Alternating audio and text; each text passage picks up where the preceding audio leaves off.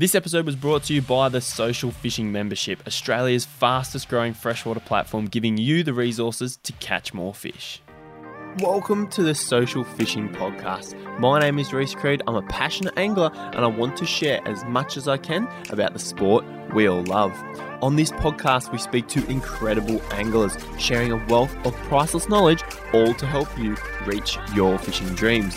Thanks for joining us today. Now let's begin.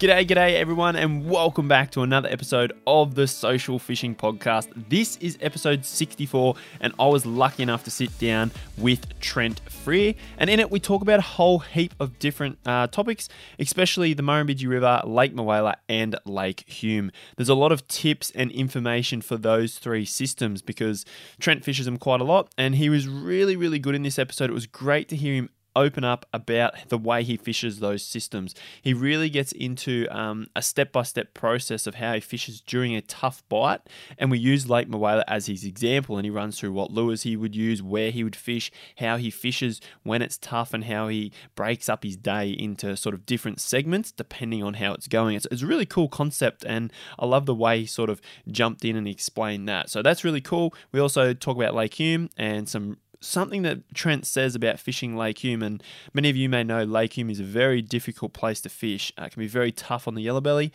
There is one thing in particular that Trent has shared that will change the way I fish Lake Hume. So if you are someone who has even visited it once, or you plan to visit it at least once in the future, you definitely want to listen to the rest of this episode because what Trent shares is really cool. And you could also apply it to other lake systems as well when chasing golden perch, and it's something I'd never really thought of all that much. And we obviously talk at the start of the episode about the Murrumbidgee River, as I mentioned, because that is a place that Trent grew up cutting his teeth learning how to chase cod. He fished the Murrumbidgee for quite a long time when he lived up that way. Really good episode, and we actually kicked the episode off a little differently because Trent and myself share a pretty cool little story that I won't go into too much detail on. You'll be able to hear that in a little bit, but it's a pretty cool story all about catch and release fishing.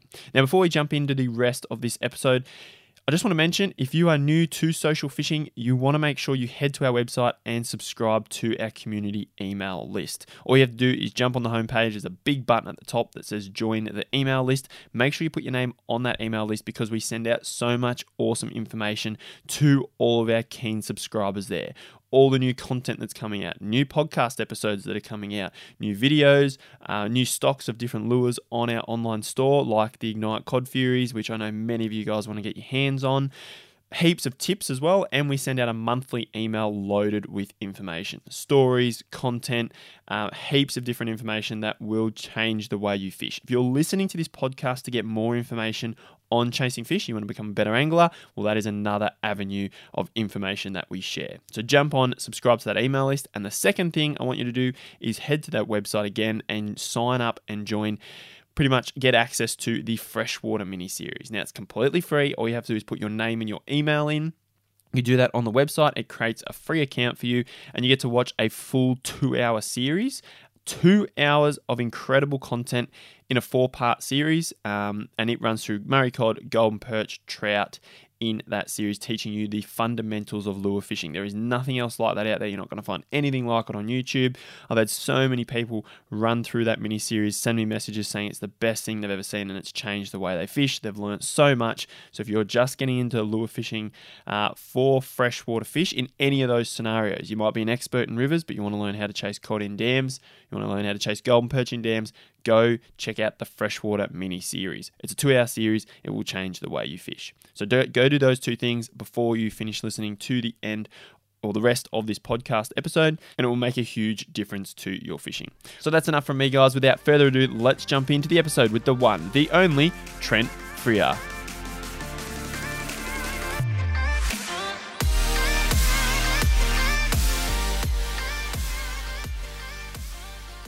Trent, thanks for joining me, mate. I've got a fair few questions for this episode. First of all, thank you for jumping on, but we'll get a bit onto a story or talk about yourself and how fishing started for you. But the one topic I've actually been wanting to talk to you about for some time, probably 3 years, is that cod that you caught at Blowering because we have something pretty cool to share. Yeah, definitely. Because I touched base with you a while ago. Can you tell me the story behind that cod, and then I'll share sort of the thing that I'm talking about and thinking about and how it's so unique. So you're up there day fishing. Run us through what happened. Yeah, so I was up there with my dad. He's not like the biggest of fishermen, so like when we go fishing, it's usually bait fishing or trolling because he doesn't like to do much else because he's not a caster. Yeah.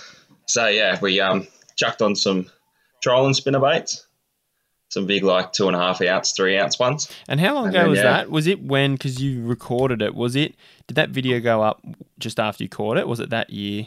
Yeah, it would have been like probably the couple of weekends after. Yep, so it was... And it was in July or June, I'm pretty sure. Yeah, it must have been July. The video said August 2016, so you're saying like mid-winter 2016. Yeah, it would have been probably the end of July, yep. I reckon it was. Because, we usually do something for my birthday. Yep. And I usually share that with my dad. And then, I think it was a couple of weekends after my birthday, so it would have been close to the end of July. Yeah. And then, it would have been a bit after that. I edited it and chucked it up. But, we just went to one of the favourite haunts, which is like the island that's closest to the actual dam wall. Yeah. It's like one of them spots that, if you go there, you'd usually get lucky and catch like something half decent. So, we did a couple of laps of the island. I can't remember what the percent of the dam was that year, but I think it was fairly full. Nah. No, it would have been. Yeah, sorry, it was. I'm thinking. Compared to like the last time we fished it, because I think the last time we fished it was when it was at 20% or something like that. Yeah, so it was probably up more like 70 or something. Yeah, probably around. Yeah, it's around there. Yeah. Because I know it took us a while to get around the island anyway. Yeah, because that year at 2016, it rose real quick through that winter. I remember fishing it too. Actually, I think it ended up getting to 80 or something. So yeah, it would have been up there. Yeah. So just I think around the first lap, we got a couple of hits, and they're on the same side. They were on the Taubingo side. Yeah.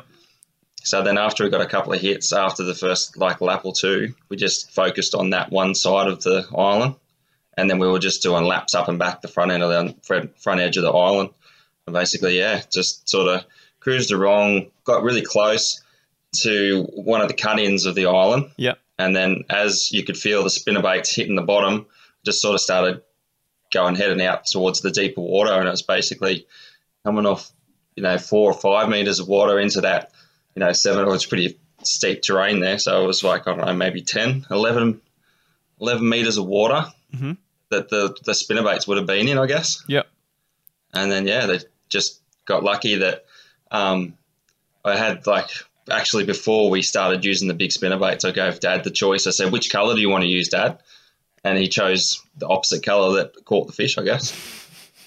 So it was like, bloody hell. Yeah. Because you always catch them, Trent. Why can't I? Yeah. And then, And it's his own fault because he got the choice. Yeah. Yeah. And then, anyway, so you got that fish up. How big did it go? It was 120 centimetres. So, it's my PB to date. Still to date. Yeah. It's a big fish. And I remember watching that video. So I remember that season of 2016. I think I caught 2 meters at the dam on plastics that year. And that was the year that plastic craze become big. And you actually couldn't buy many on the shelf. So I remember the only ones available on the shelf was that Storm ROP shad. That was like the only plastic you could buy. And then we were throwing the Furies as well. And I remember that year vividly because they were feeding really, really well. Anyway, so I remember watching that video of yours, and funny story, and you know the story, obviously. I actually reached out to you 3 years ago. Getting on 3 years this winter, 3 years ago. So your fish was 6 years ago, and then, it was 3 years ago. I sent you a message. It would have been mid-June. So I actually went up 1st of June 2019, casted a morning session and hooked this monster fish, like massive fish, got it in, got some photos of it, put it back, didn't think anything of it, went 1.21 meters. Yeah. Wasn't until I put the photos up of the fish that a fella messaged me and said, hey mate, awesome fish, that fish looks very familiar, check out the video that I've already seen of your video. He's like, go watch Trent's video. Watch your video, and it was hard to tell, but the fish, did you notice the fish had a real deformed or funny looking head? Yeah, and had like that lip that just like sort of curled up. Yeah, it wasn't like a normal standard cod. It had some real funny shapes to its face. It Yeah, was like stunted a bit in the growth, and it had a mad lip on it. Yeah, and I yeah, noticed the same thing when I caught it, but I didn't watch. I couldn't recall that from your video, but obviously this fella could recall it. And I tried to determine them based on the photo of yours and the photo of mine, but we took them opposite ways, and it wasn't until your release video you could really see it, and it was actually on the same yeah, side I took the photos. Anyway, there's so many similarities, and it has to be. Well, there's even a mark on the side of its face, but just goes to show how cool catch and release fishing is. And you ever wonder, does the fish? Obviously, they do get caught again, but you just never know. But it's awesome to see that fish, if with proper handling, it can go back happy as it can be caught by someone else, and you know what I mean. Like it yeah, made my day 3 years later.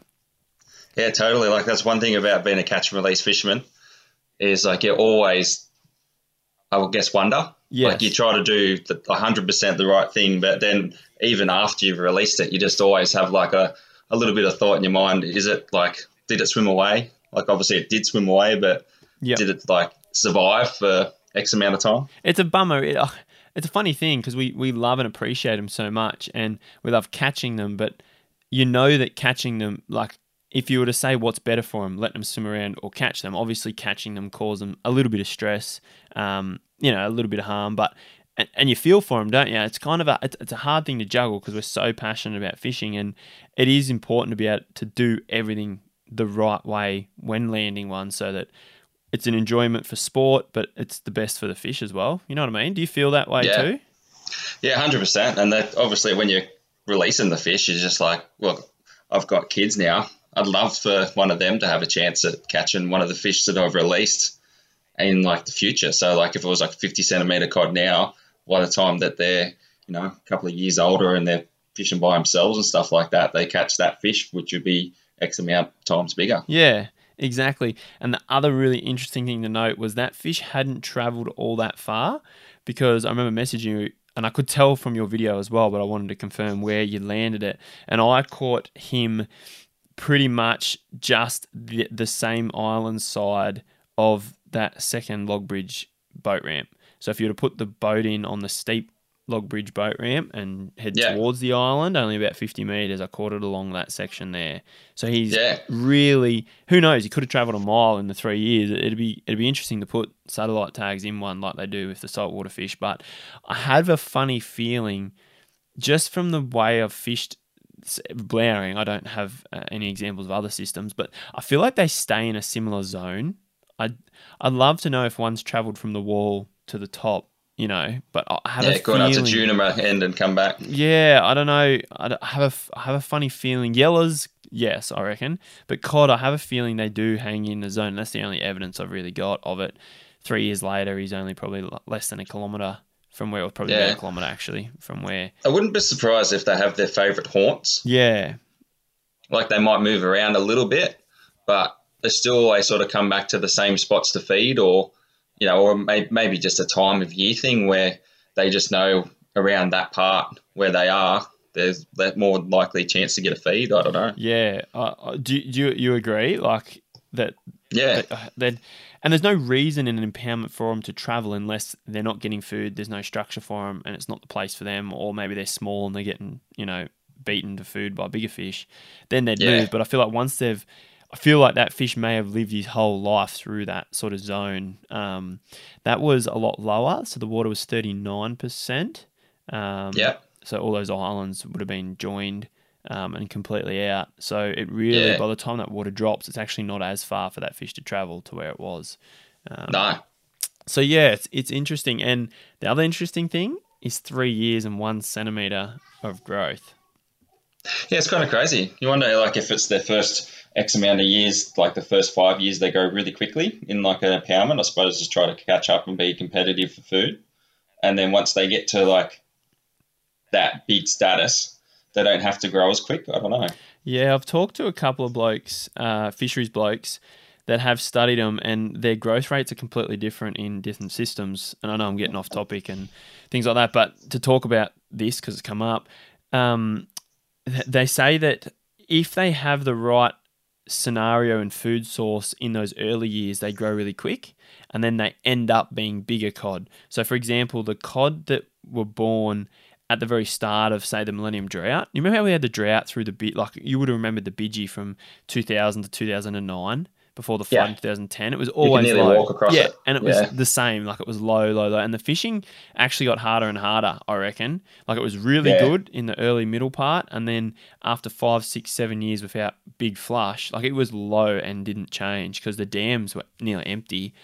It actually got quite tough. Now, those fish that say a fish was the offspring of like 2000, 2001, in a river system like that, that fish would have had a very slow growth because it wouldn't have had the food, wouldn't have had the floods that it needed to feed properly. It would have grown really slow. So it might have taken 10 years to get to, I've got no idea, but let's say 40 centimeters. When in a flood year, it could get to 70 centimeters or 80 centimeters in 10 years. And then because of that, it only ends up growing to 90. I've heard some fish they've studied with, like, when they kill them and do the otoliths, that they could be 20, 25 years old and they're only 90 centimeters because they had a tough sort of life. Yeah.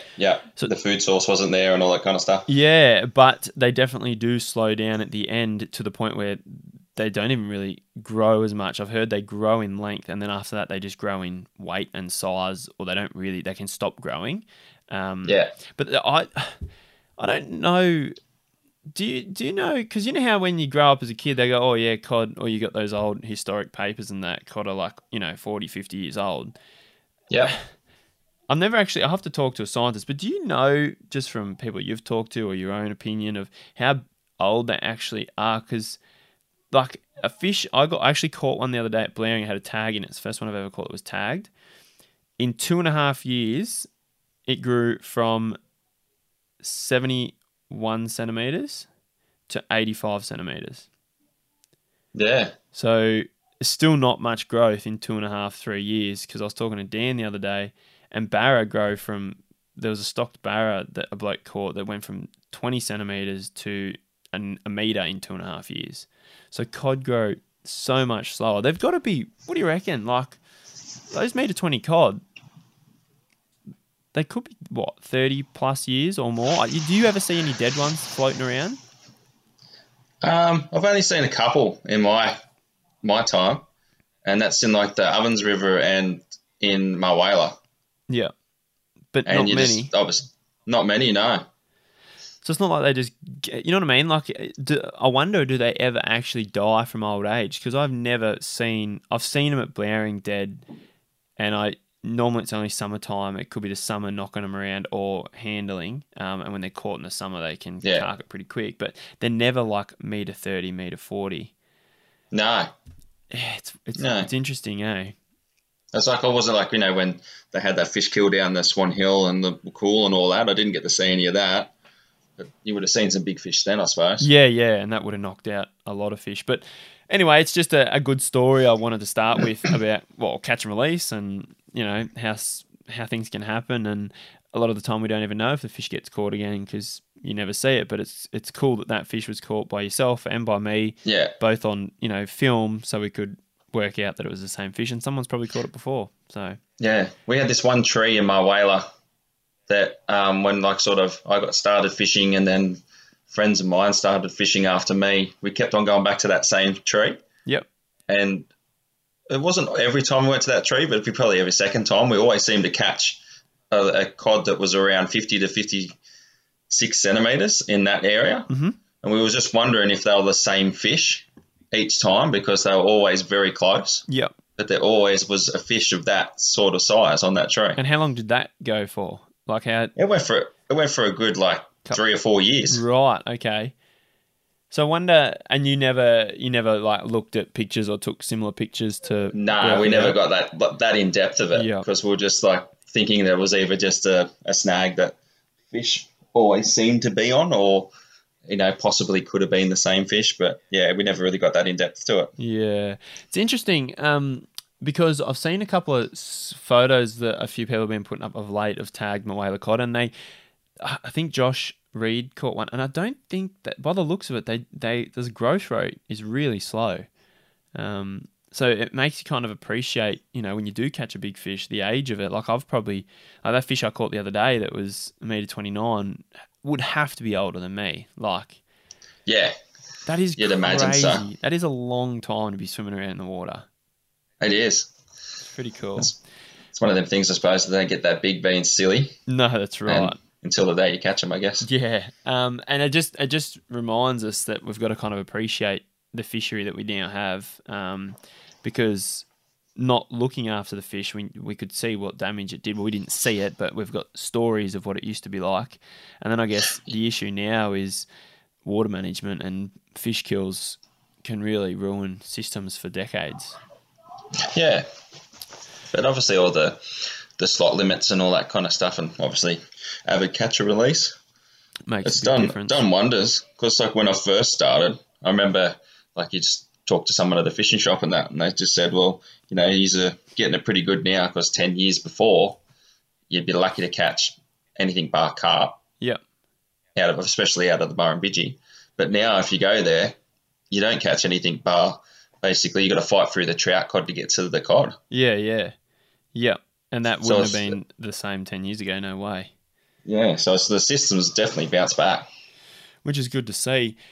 Mate, let's jump in, and for the listeners who don't know who you are, who Trent is, can you tell us a story about how you got into fishing, why you got into fishing, what you love about it, where you're based, why it's such a passion for you? Yeah, too easy. Yeah, so I was born in like Newcastle at Belmont, and as a wee tacker, I'd loved being on the beach and stuff like that. And we lived in a small coastal town, and there was an old fella called Wesso, and he used to walk past our house to go to the beach. And every time I seen him carry a fishing rod, I'd just be like a silly little puppy, and I'd follow him down to the beach. Really? And yeah.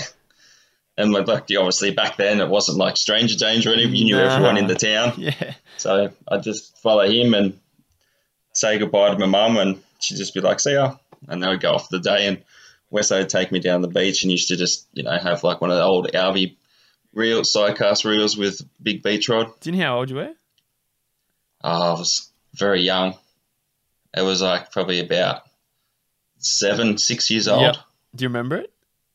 Yeah. Yep. I was only like really, really little. Yeah. And then sort of after then, my mum, her family were from Young, and her mum and dad lived in Cootamundra, so we moved back to Cootamundra because they were getting on. Yep. And there's not much fishing to going on in Cootamundra.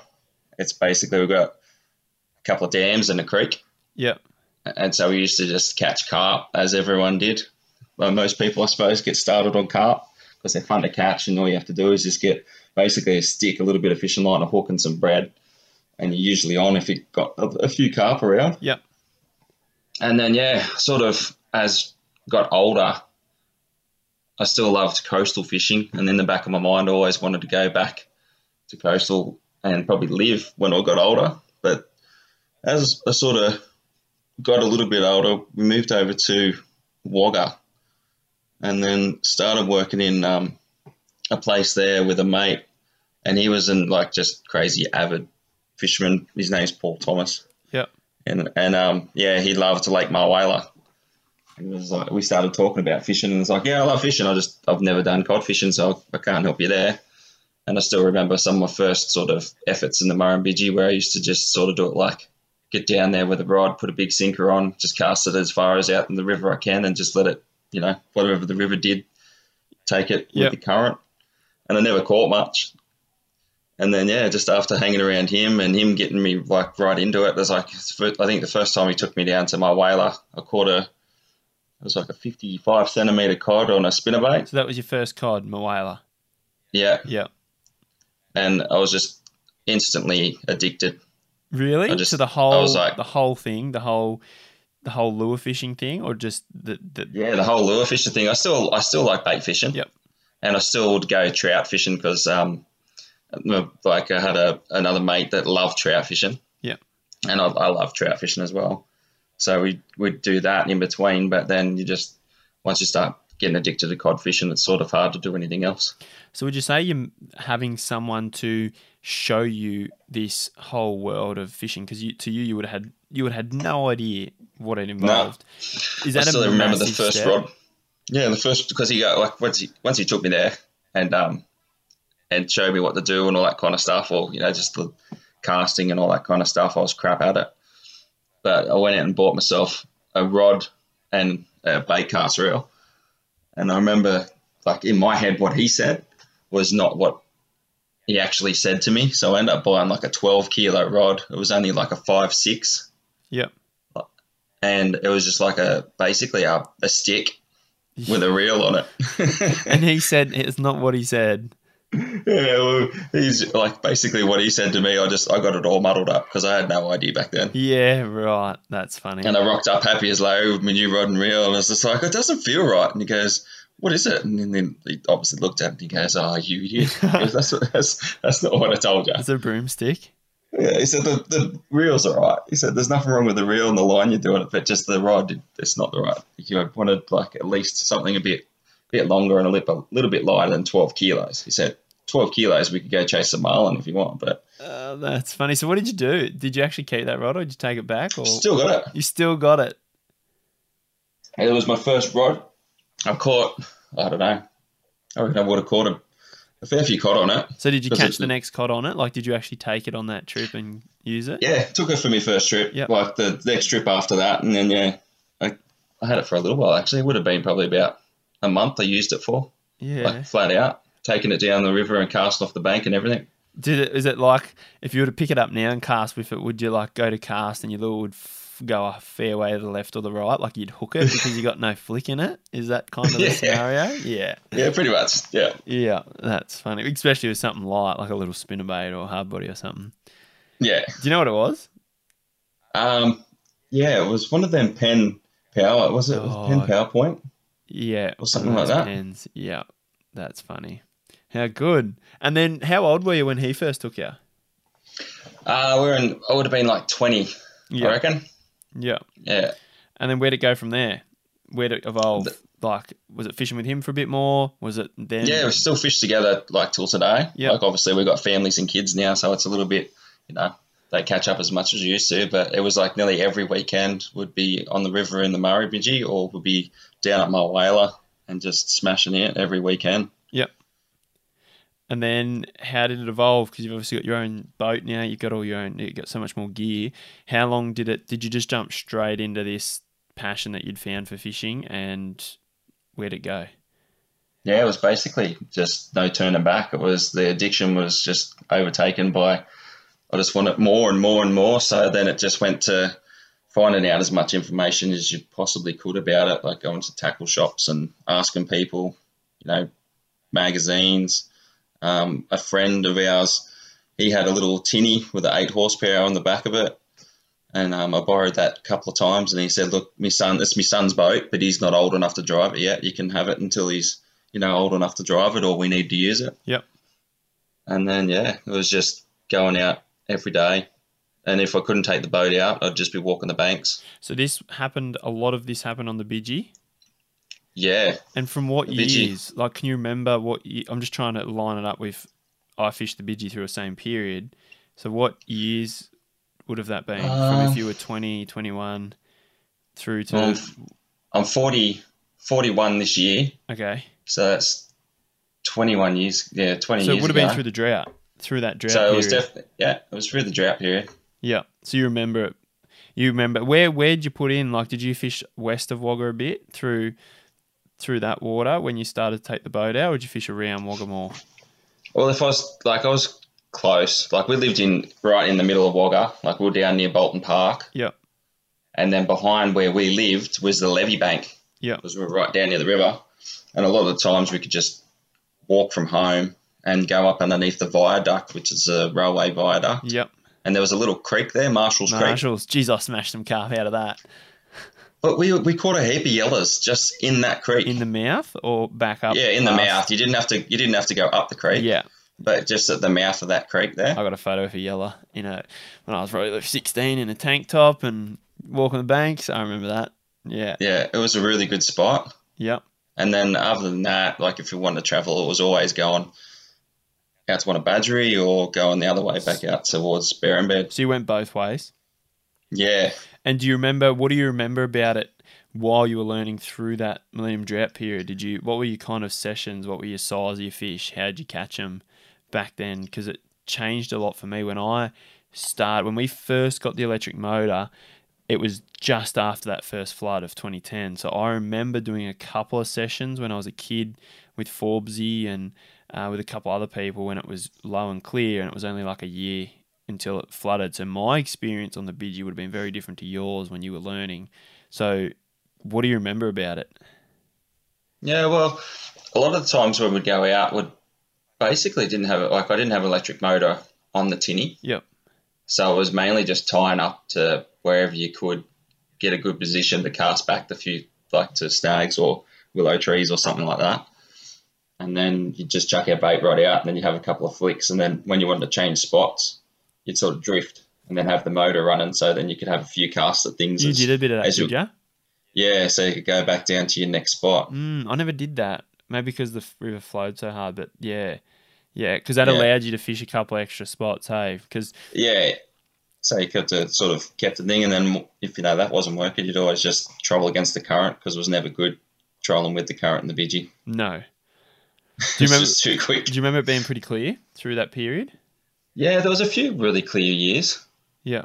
Like even out towards Barrenbed, like there was a few times out there. It was a lot clearer out towards Murrumbidgee and Aura. Yeah.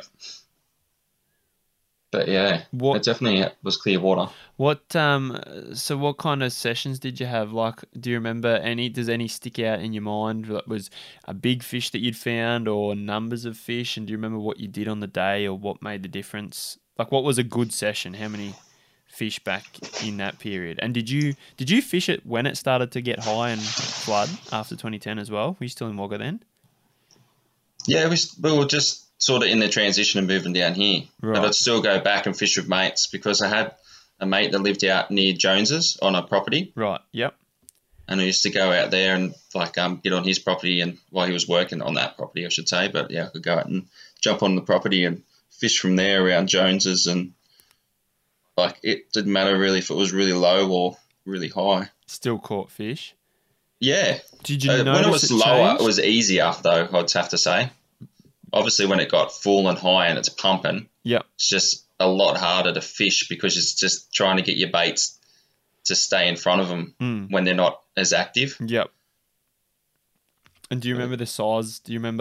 Was there much size to the fish that you landed? Can you remember what the biggest one you've landed through the Bidgie is? Well, through the Bidgie, probably the biggest one that I could think of would be in 68 centimetres. Yep.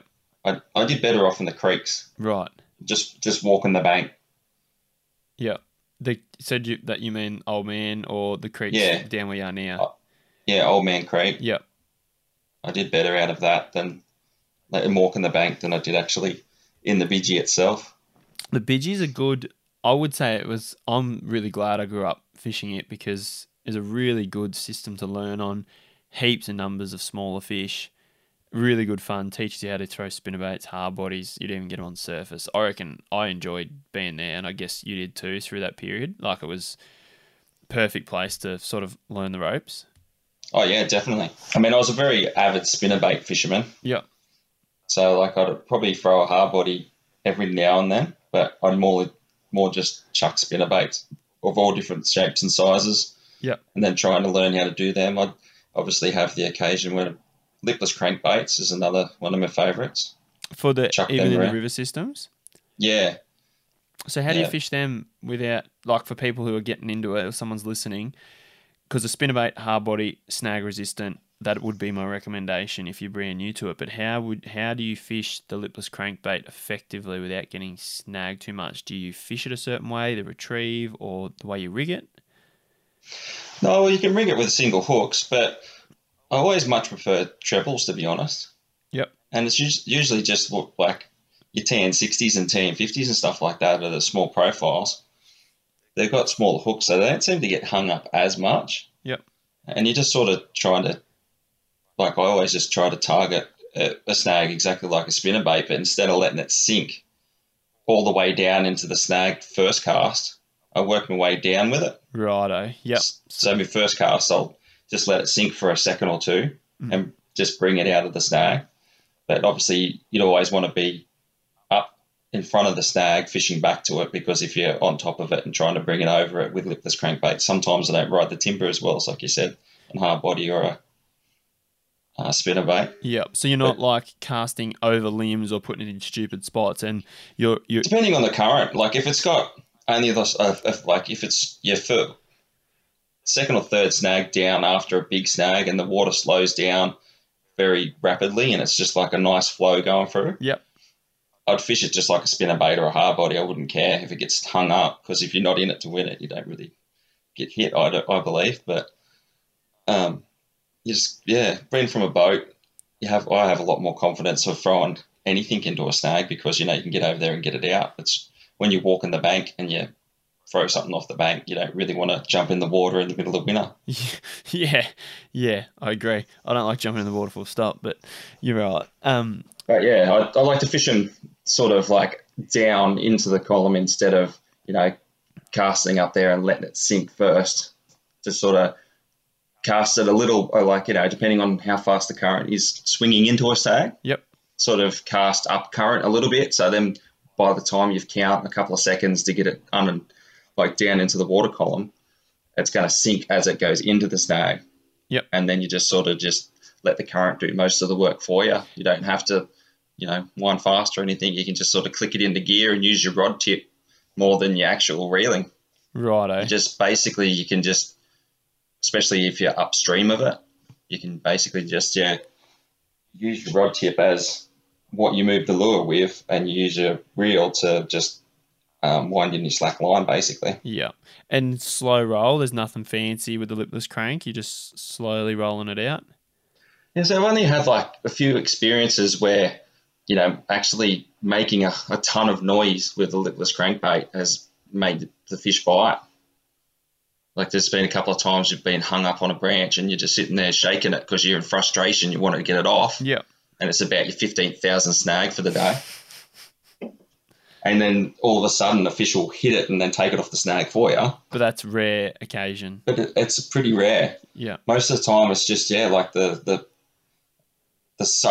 more subtle you can be with a lipless crankbait and getting it just like a spinnerbait, just working. Yep. It's usually a lot better than actually just, chucking it in there and then trying to rip it back or, do any sort of rod movements to get it to. Yeah, that makes sense. Especially in the river. And then, how you were saying you cast it in, you allow it to sink a little bit, roll it out, and then go a little bit deeper. Do you find you get many on that first one, or you yourself, you get more when it does get a little bit deeper into the snag, but you still go through that process? So just in case the log's actually quite high in the water column, do you find they eat it straight up, or it's usually as you get it deeper a little bit closer?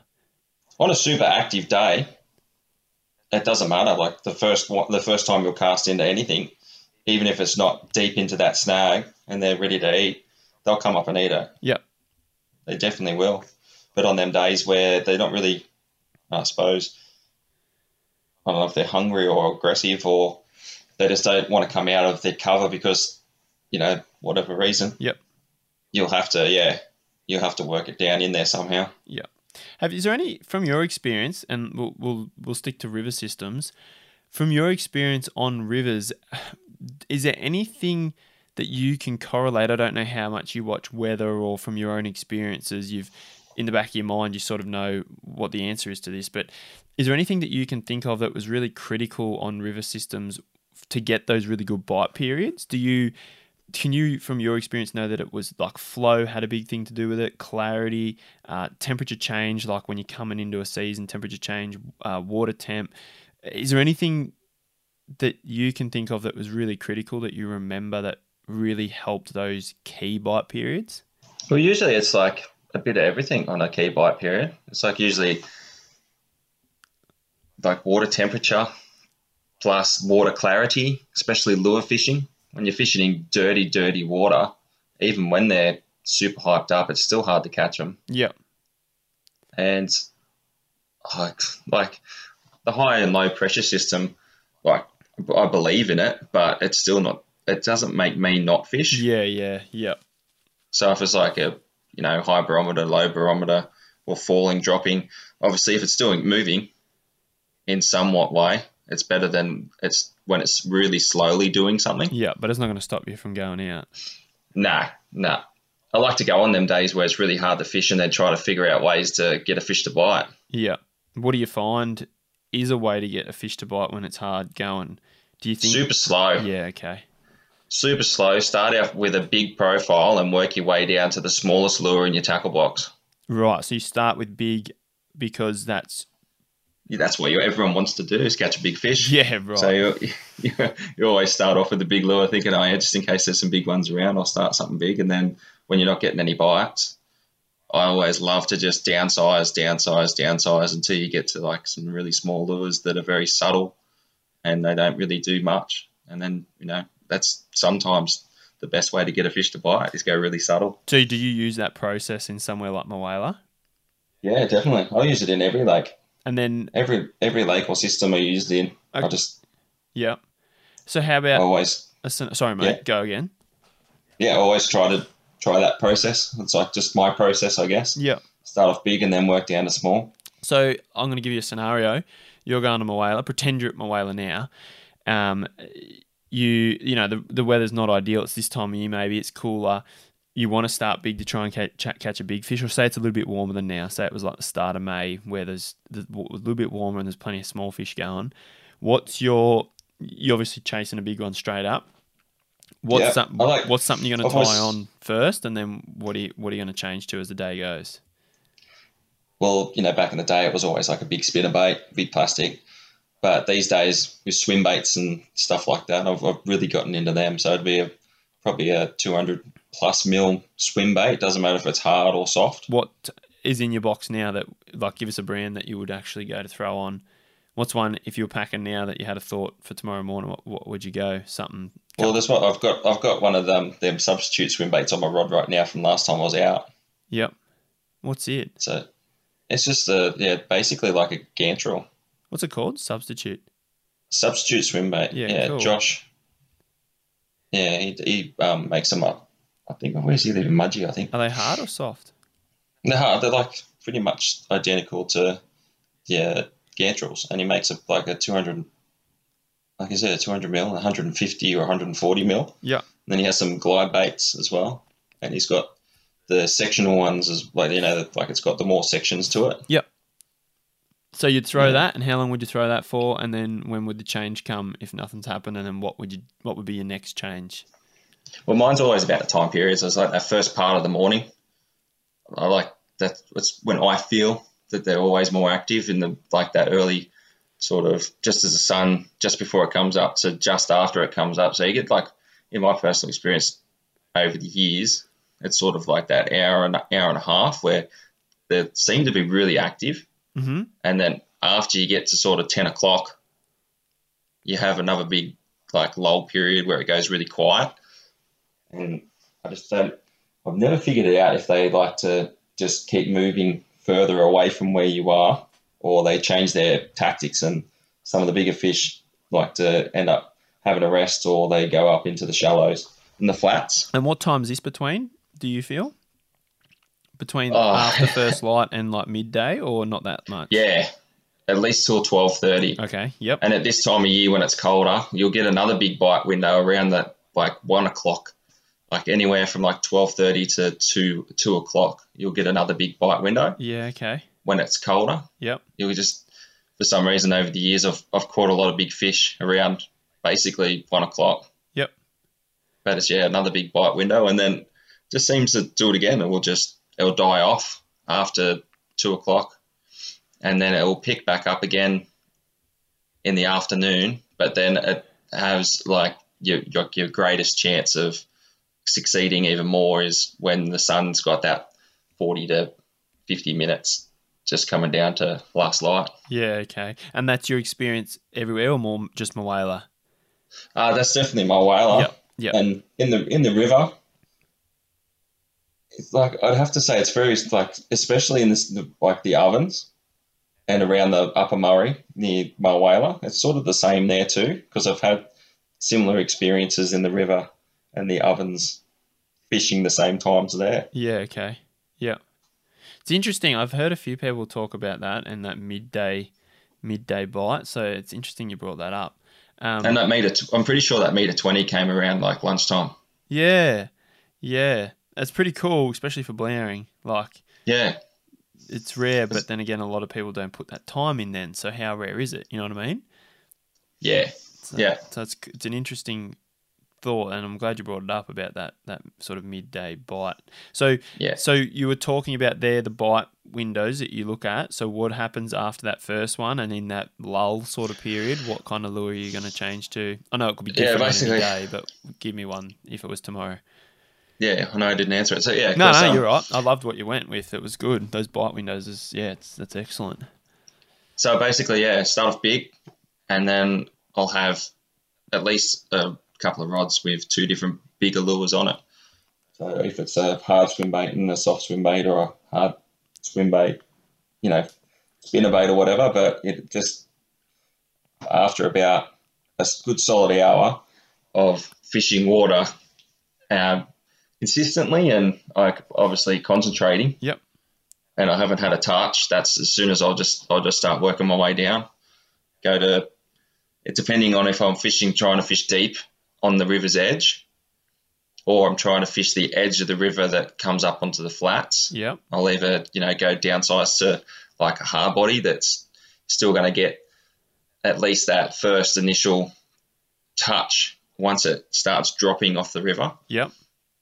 And then sort of, if it was fishing in the middle of the river, like just on the bottom edge of the river or whatever it is at Mulwala, do the same thing, just a spinner bait, like a little 5/8, and I'll just have it with no plastic on it whatsoever. So it actually gets down? Is that the point of that? Yeah, and then, change up blade styles. Obviously, twins and quads and just your willows. Yep. And I suppose one of my favourite, style of spinner baits is just one blade. Right. Just not much to it. Yep. Just one blade, usually a size 7. I'm a big fan of just a single size 7. Yep. And that's it. That's a size 7. That's a fairly reasonable size, hey? Yeah, yep. But it gives the lure a lot of movement. Yep. And it moves sort of side to side, so it gives the skirt a bit of movement. Yep. And the less blades and the less resistance with the plastic, you like it everywhere, or you like it to get down deeper, or you actually prefer it everywhere? Oh, that'll be like anywhere, yep. Just like, unless it's in really fast flowing, like Murrumbidgee water. Yeah. Like we get that along Howlong too, like Howlong at the top end of like we are. It sort of reminds me a lot like going out to Aura. Yes, righto. It's like you've got really fast, flat water, like not very deep, couple of corners that get a bit deeper. Yeah. But going off topic. Yeah, you're good. And then, sort of as it starts to warm up through that, like nice early part of the day, that's when I still haven't got a bite, that's when I'll start busting out like 10, 50s and 60s and, McGrath vibes with a blade on the back. Yep. And using, McGrath's got like his wide bodies. I chase cod with them all the time. Like, they're obviously not like known to be for cod chasing lures. Yep. But they're just like a small little 60 mil lure with nice little sticky hooks on them. Yep. And then I'll just work my way as the water warms up from that bottom edge to the middle drop off of the river to fishing the front of the snags that are on the river to actually fishing up on top of the flats. Right. So that's what you do. You start sort of deeper earlier and then go to the flats, or you start on the flats, go deeper, and then go backwards? Well, it depends if I'm surface fishing. Yep. If I'm surface fishing, I'll start up on the flats. But if I'm not concentrating on surface and I'm looking for fish that are cruising along that river's, like along the river edge, yep. in the morning, to whether they're just cruising along changing spots or they're actively looking for stuff or whatever. Yeah, okay, that makes sense. Yep. Yeah, I'll just I'll start vice versa sort of thing. But yeah, when I go on the flats, I used to, when I first started like fishing my whaler a lot, I used to find myself just going everywhere, and I'd go from parts of the like flats that are up the top end, you can go 300, 400 meters into like 60 centimeters of water. Yep. And I found over a lot of years, I'd still catch fish out there. And even in the middle of summer, which I always thought was weird because it's like really hot water, it's really shallow water. Yep. But the fish would still be up there. But after all the years that I've fished it, I've got to the conclusion that you will find fish up there, and then you will find the occasional big ones that hide up there, but just the concentrations of fish don't seem to be as many up there. So you bite sort of, instead of sitting closer to the river. Yep. Which I like to do nowadays, is like I won't travel like any further than maybe 20 metres or 40 metres off the river onto the flats. Yep. And sort of work myself in and out of there when I'm flats fishing now. So that's you prefer that sort of zone closer to the river for whatever reason it is. You just find there's more numbers of fish, or they're happier to feed. Yeah, you'll catch more numbers where you'll spend more hours out. In my personal experience anyway, you'll spend more hours out in them flats, even though they look good and you got I can't resist not. If I see a lay down that's big and just laying there, I just look at myself and go, I can't not cast at that. Yeah. So I'll travel 30 minutes with the electric just to get to it. Yep. And then funny. You sit there for a while and go, oh, well, I'll just fish my way back now. Yeah. But for majority of the time, you're talking like that northern foreshore or the Everglades sort of area. You're saying there's definitely fish there, but from your experience, you've found better success on the flats, but close to that river channel, and also on the edge of the river. Yeah, so if you stick more, if you want to do that sort of flats fishing, because it is pretty fun. It's just you don't need to go right out deep in it and spend hours out into there. You just sort of stick closer to the river and zigzag in and out, and it's a lot more productive, I've found. What's your personal preference on the flats, so that zone close to the river? Do you prefer fishing that shallow water, or do you actually prefer fishing that drop off into the river? Where have you had more success, and what do you like to do the best? Well, I used to love the flats fishing because you could bust out a spinnerbait or just something that that didn't dive deep, and you could just cast it 1,000,000 miles an hour. Yep. As far out in front of you, and then just try to direct it back through snags. Yep. On the way back, and usually you get some bit of success. But I'd have to say, over the years now, we went with Roger Miles, is one of the guides down here at Mulwala. Yep. And he's got heaps of years experience and all that kind of stuff. And we went with him in winter, and he was obviously saying that this time of year casting for stuff around the flats, because that's what we did at that time of thing, because we wanted to know more about it. He showed us using jackal doozers and just casting them out into the edges of the river, and they can be really productive. Yeah.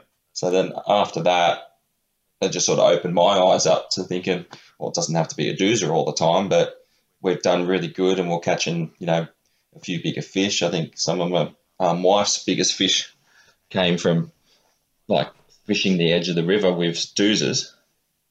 And then sort of after then, it just evolved into just trying heaps of different lures and spinnerbaits and other size lipless crankbaits and mumblers. And instead of, you just traditional looking at the steep bank and casting to it and bringing it down it, sitting up on the flats and bringing hard bodies up and mumblers up and swim baits up instead of down, and obviously on 45-degree angles, and doing it, in a 360 version of a bank, instead of just looking at a bank. Because Mulwala's a hard spot, because you're looking at all these trees going, there's got to be a fish on that. Yeah. There's so much timber, and even more now that it's empty. You sort of get distracted, because you want to fish, you're fishing the bank underneath the water that you can't see. Yeah. But then you'll find yourself every 10th casting up to a snag, because you just get distracted a little bit easier. But fishing the edge of the rivers, I've found these days, especially in the last probably 5 years, I think has been a lot more productive than anything else for me. Yeah. Is there one fish that sticks to mind in Mulwala? What's your biggest from Mulwala, and is that the one that stands out the most, or is there another fish that you really truly remember as your best capture from Mulwala? We've got 1.7 metre, at Mulwala, and it was a big fat metre 7. It was just fat as, and it was a lunchtime bite. Yeah. How'd you And catch that? That was off the edge of the river using a doozer. There you go. At what time of year? That was in July. Yeah, okay. So winter bite. Was it a good bite like that day? Did you catch other fish or it was pretty slow? That was like get on the water, fish that prime time in the morning, freezing their asses off. Yep. And my wife was with me. And then got to about lunchtime and then, caught that. And then nothing after that. It was just the one fish for the day. Wow. And do you remember what were you working was the lure working down that river edge or were you working parallel to it? And that one was like sort of a 45. Yep. So I've cast past up into like it was just like obviously prior knowledge of watching the lake go up and down and being there when it has. Yep. I just knew that part of the river had like a little gutter behind it. Righto. And then I've just flung it as far up into that gutter as I possibly could, which is still like a gutter that it's not parallel with the deep part of the river either. It's sort of like a drain that drains into the river. Mm-hmm. And then, I flung it right up the back of that. And then I was bringing it back.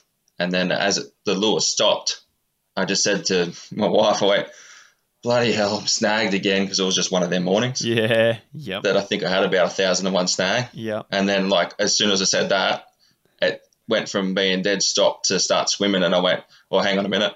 No, I'm on. How good. And you knew it was big? I just lost me shit, and then got the shakes and everything like that. And then it was fairly well hooked, which was good. Yeah. But I suppose it's still scary seeing like such a small profile lure just on the side of a fish's mouth. Yeah, I bet. That's cool. No, that's cool, mate. I'm glad you were happy to share a bit of that on Mulwala because everyone's got their own opinion on how to fish it. Everyone's got their own way of fishing it because it's such a unique fishery. It's not like Blowering or a big dam where you've really only got the edges. You don't actually fish out from the edges. So Mulwala is pretty unique in that fact. So it's pretty cool to hear the way you sort of pick it apart and those bite periods.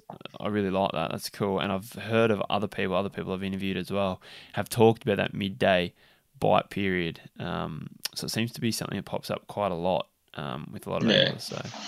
And it's definitely in the colder months, the midday one works way better than in summer. Summer obviously is not so good. Yes, and that's quite obvious. Yeah. As to why. You've done a little bit at Lake Hume as well. Can you run us through sort of, it's a tough fishery, and for people who might be Albury-based or local, how do you go about picking apart the yellow belly in that place in the spring? Is it something that you've found changes year to year? Is there something consistent about fishing that place? It's like early like September through to, I guess, like mid-November. Yep.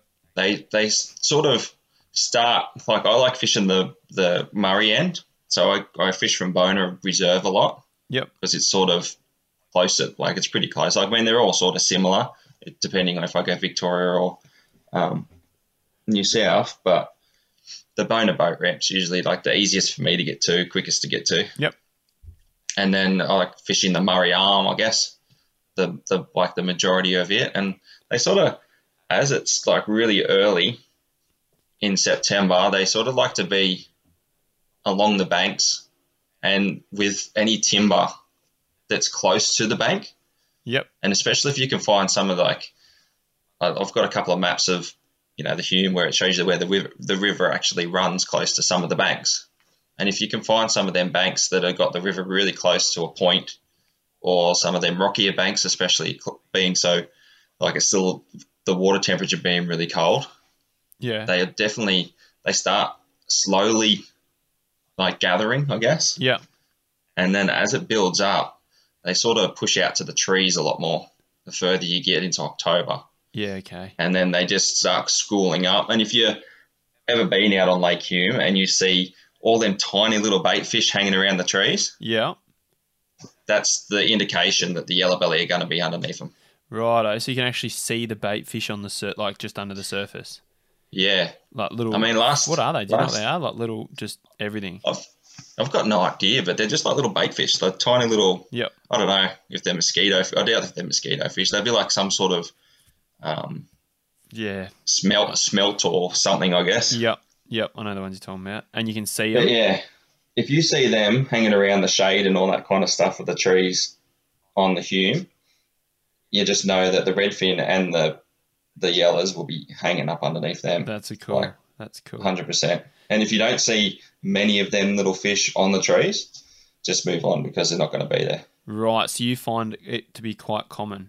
Like quite commonly, do you see them right through spring, or they don't come until like later in September, or you've seen those bait fish early September?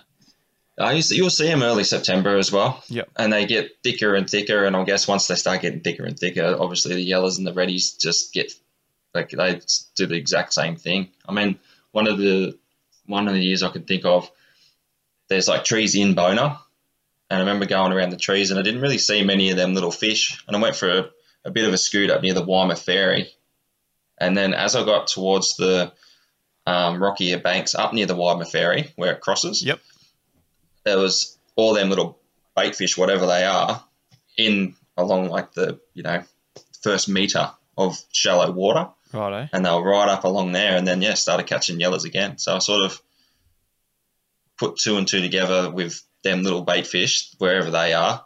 There's going to be reddies after them, and I suppose the yellows after them, and plus yellows eating the reddies as well. Yeah, that's really cool. That's like going to the point where like what fly fishermen do with analysing where they're fishing in the hatch and what's going on, and we can do that for natives as well. Sometimes it's harder, but if you can get little clues like that, it can make a massive difference. And it's all to do with food, hey? It's always around food source. It's definitely a food source. And then I've got LiveScope now, and I've obviously seen it on LiveScope where you'll be sitting on top of a tree and you'll see all them little fish in a big ball. Yeah. And the yellow belly on the tree will come up and start smashing the little bait ball. That is cool. That is really cool. Yeah. That's so sick.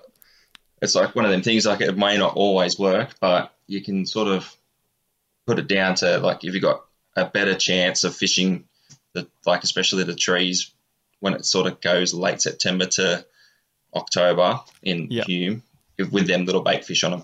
That's awesome. On the note of LiveScope, since you've been running it, what's the one thing that you've learnt from using it, or one aspect of fishing that it's highlighted for you that you can share with people that's something you might have known before, and obviously on top of what you just mentioned about the bait fish, but what's the one thing that LiveScope's taught you, one sort of lesson that you can think of, if there is anything? Mine would be about using your lures. Yep. So I always thought that you were going slow enough.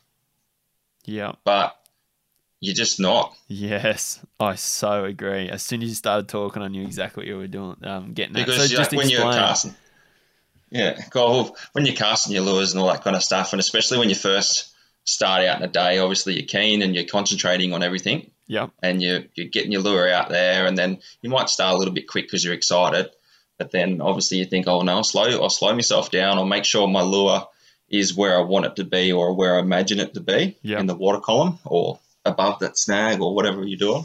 But then, once you get LiveScope and you start watching where your lure is in the water column and how slow you have to basically go to keep it where you want it to be. Yeah. It is crazy that it's basically sometimes, especially with like big swim baits and stuff like that, you think like when you cast them out fairly far that they're going to come towards you basically parallel with the bottom, but they don't. They basically come up on a 60-degree angle. Don't they? Straight back at you. So you're saying that you thought they actually sat a lot deeper than they do?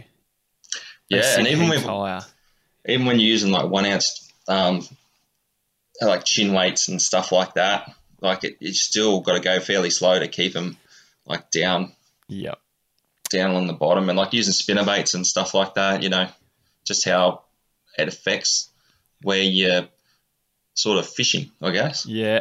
To add to what you're saying, I couldn't believe how quickly, if you retrieve even just one turn too quick, it doesn't just bring it closer quicker, it actually jumps it up in the water column, because your line, even braid, has that belly, and you can see the belly, and it's like it wants to follow that belly as you wind. So the lure doesn't come straight back at you. It comes like in a curved manner, sort of. It like if you wind too quick, it jumps up, like it jumps up towards the surface really, really quickly. And to keep it down, if once the lure gets closer than, depends on the weight of it, but even some that are really light, if you let it sink under tension, it sinks really slow, like heaps slow, like pendulums, but not how you think it would. Like braid, yes, it cuts through the water, but it still doesn't cut through the water perfectly unless you've got a massively heavy lure.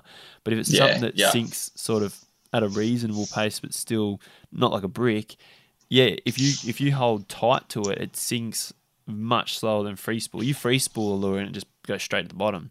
But as soon as you start winding it, it jumps up. I really like that. That's something that changes the way it's like hopping it, basically. Yeah. So it's like hopping it with a rod tip, but you're doing like a little bit of a wind. So has it changed the way you chase yellows too, about how you used to think, you're winding and you're moving it and whatever? I've found using it now, my lures are moving so much slower because they're actually moving pretty quick down there. Yeah. Yeah.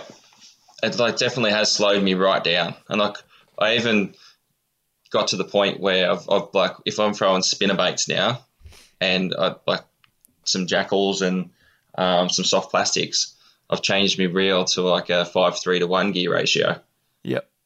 So then even when I start getting, like impatient or, just not concentrating, I'm not winding as fast. Yep. Where if I've got 6 to 3 to 1 and you try to go slow on that, you're still going faster than what you would be going fast on the other one. So, yeah. Yeah. So it's something that, like, obviously we're out there for that many hours and there's times where you have lapses in concentration and you're saying that slower gear ratio sort of counteracts that sometimes when you're not full on concentrating. Yep. Yeah. And then if I've got my spin rods, I just sort of tend to, instead of continuously rolling it, just give it a half a wind and then just let it do its thing, half a wind. Yep. Awesome, mate. Thanks for jumping on. We're pretty well. That's a pretty jam-packed episode, and thanks for sharing all that stuff about the Bidgee and Mulwala and Hume. It's too easy. What's the plans for the next little bit? We're coming into winter. What have you got on the cards coming up? You got any trips planned? You got any goals you want to achieve? What's the plan? At the moment, my first goal is to get my electric working again. It's not working too well. That's a goal that you sort of need, but it's not very exciting once it's Yeah. So you cooked it, did you?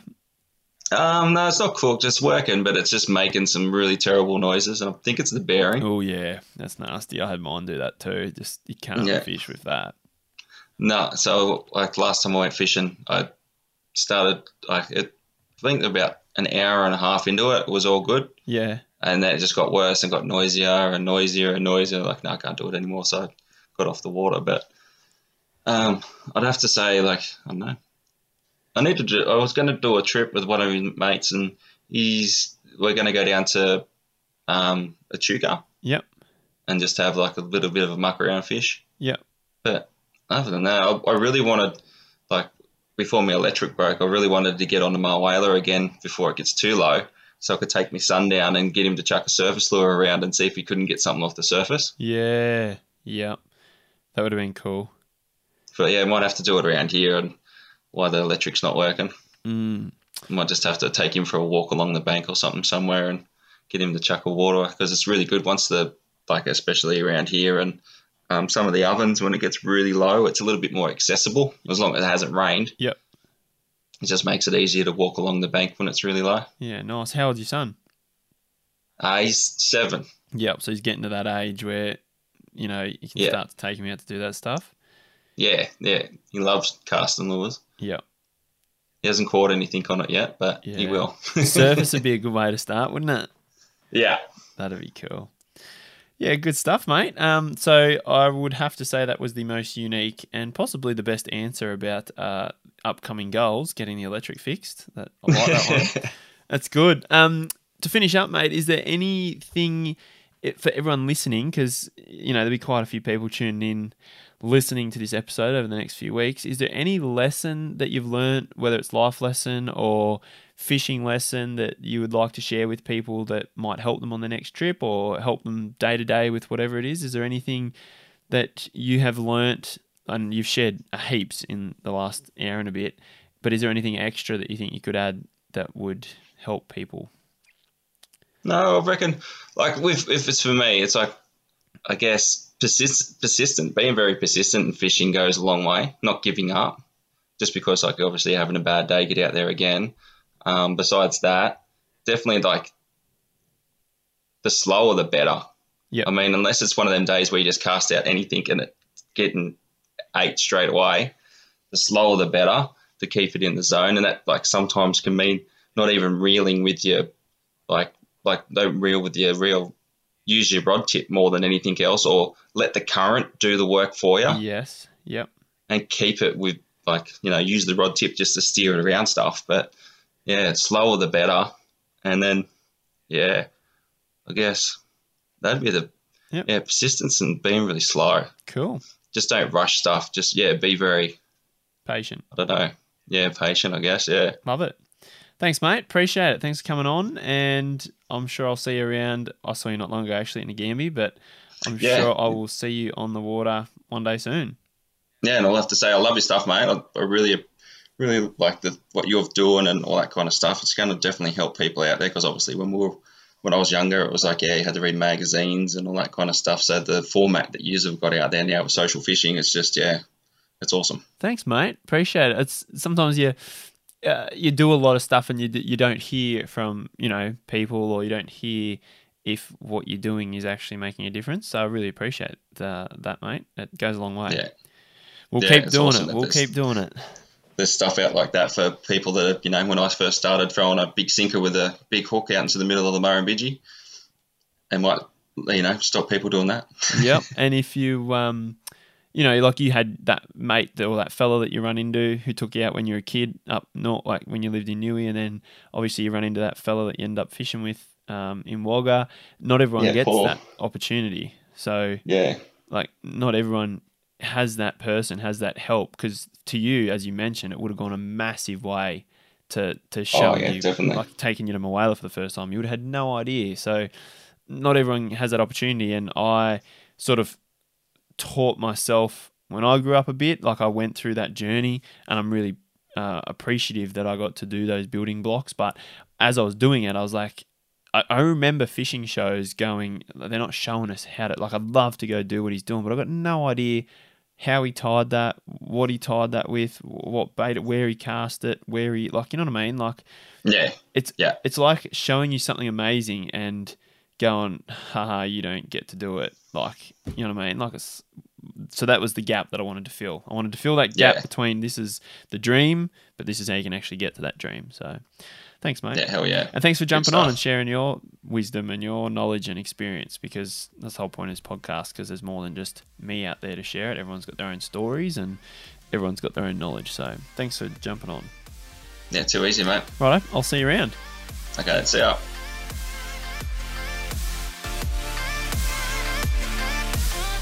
And there we have another episode of the Social Fishing Podcast. Once again, guys, I really hope you enjoyed it. And if you did, head over to Apple Podcasts and leave us a rating and a review. Every single review goes a very long way. Now, another thing I want to know is if you want me to interview anyone in particular, if you want me to talk about a particular topic on this podcast, please send us a message and let us know. You can actually jump on inside the SF account and submit your listener questions. So if you want us to answer your questions, you need to submit them there. But if you do have any ideas for people that you would like us to interview, you can just send them direct to me on social media. So through Instagram, Facebook, or through our email. You can also email me any questions you like at reese@socialfishing.com.au. I will receive your emails there. And just a reminder again, as I talked about at the start of this podcast episode, jump on our website, socialfishing.com.au, sign up to the community email list. You'll get stacks of content there, and make sure you create a free account and check out the freshwater mini series. Remember, it's completely free, 2 hours of incredible content in there that will change the way you lure fish, especially if you're on that new journey. If you're on that journey, that learning path, if you're listening to this podcast, getting information out of this, you get so much out of that as well. So that's it from me, guys. That is another podcast episode done and dusted, and I will be talking to you in the future. We obviously have a very special podcast episode coming up soon. It'll probably be about a month away or so, so there'll be plenty more in between now and then, but like I enjoy every single episode. I enjoy sitting down and learning from every single person we talk to. For example, this episode here, there was so much awesome stuff to learn from, and I myself feel the privilege to actually talk to all these people, and I feel like I'm learning every time I sit down for an hour and a half with this incredible special guest we have, because we only grow by learning from others, and obviously our experience as well, but we can grow and we can learn so much more quickly by learning from others. And I think that's how I've built my skill in the fishing world. There are so many things. There's a couple of things I might have come up with through experience, but there are so many things out there that I've learnt from others, just chatting, fishing with mates, and they'll do something different. You add that to your skill set. Talking to people online, obviously the whole social community that we've built around social fishing. I've been able to connect with so many anglers, including the ones I interview here, but also the ones inside our membership platform. We have hundreds and hundreds of anglers inside that membership platform, and they all have a skill that we can all learn from. So just remember, guys, learn as much as you can, and you're doing a great job by tuning in and listening to the podcast. Thanks so much for your support, and if you enjoy these episodes, please make sure you let me know so we can continue to create great content for you. So that's it, guys. You've been listening to the Social Fishing Podcast. My name's Reece Creed, and I'll be talking to you soon.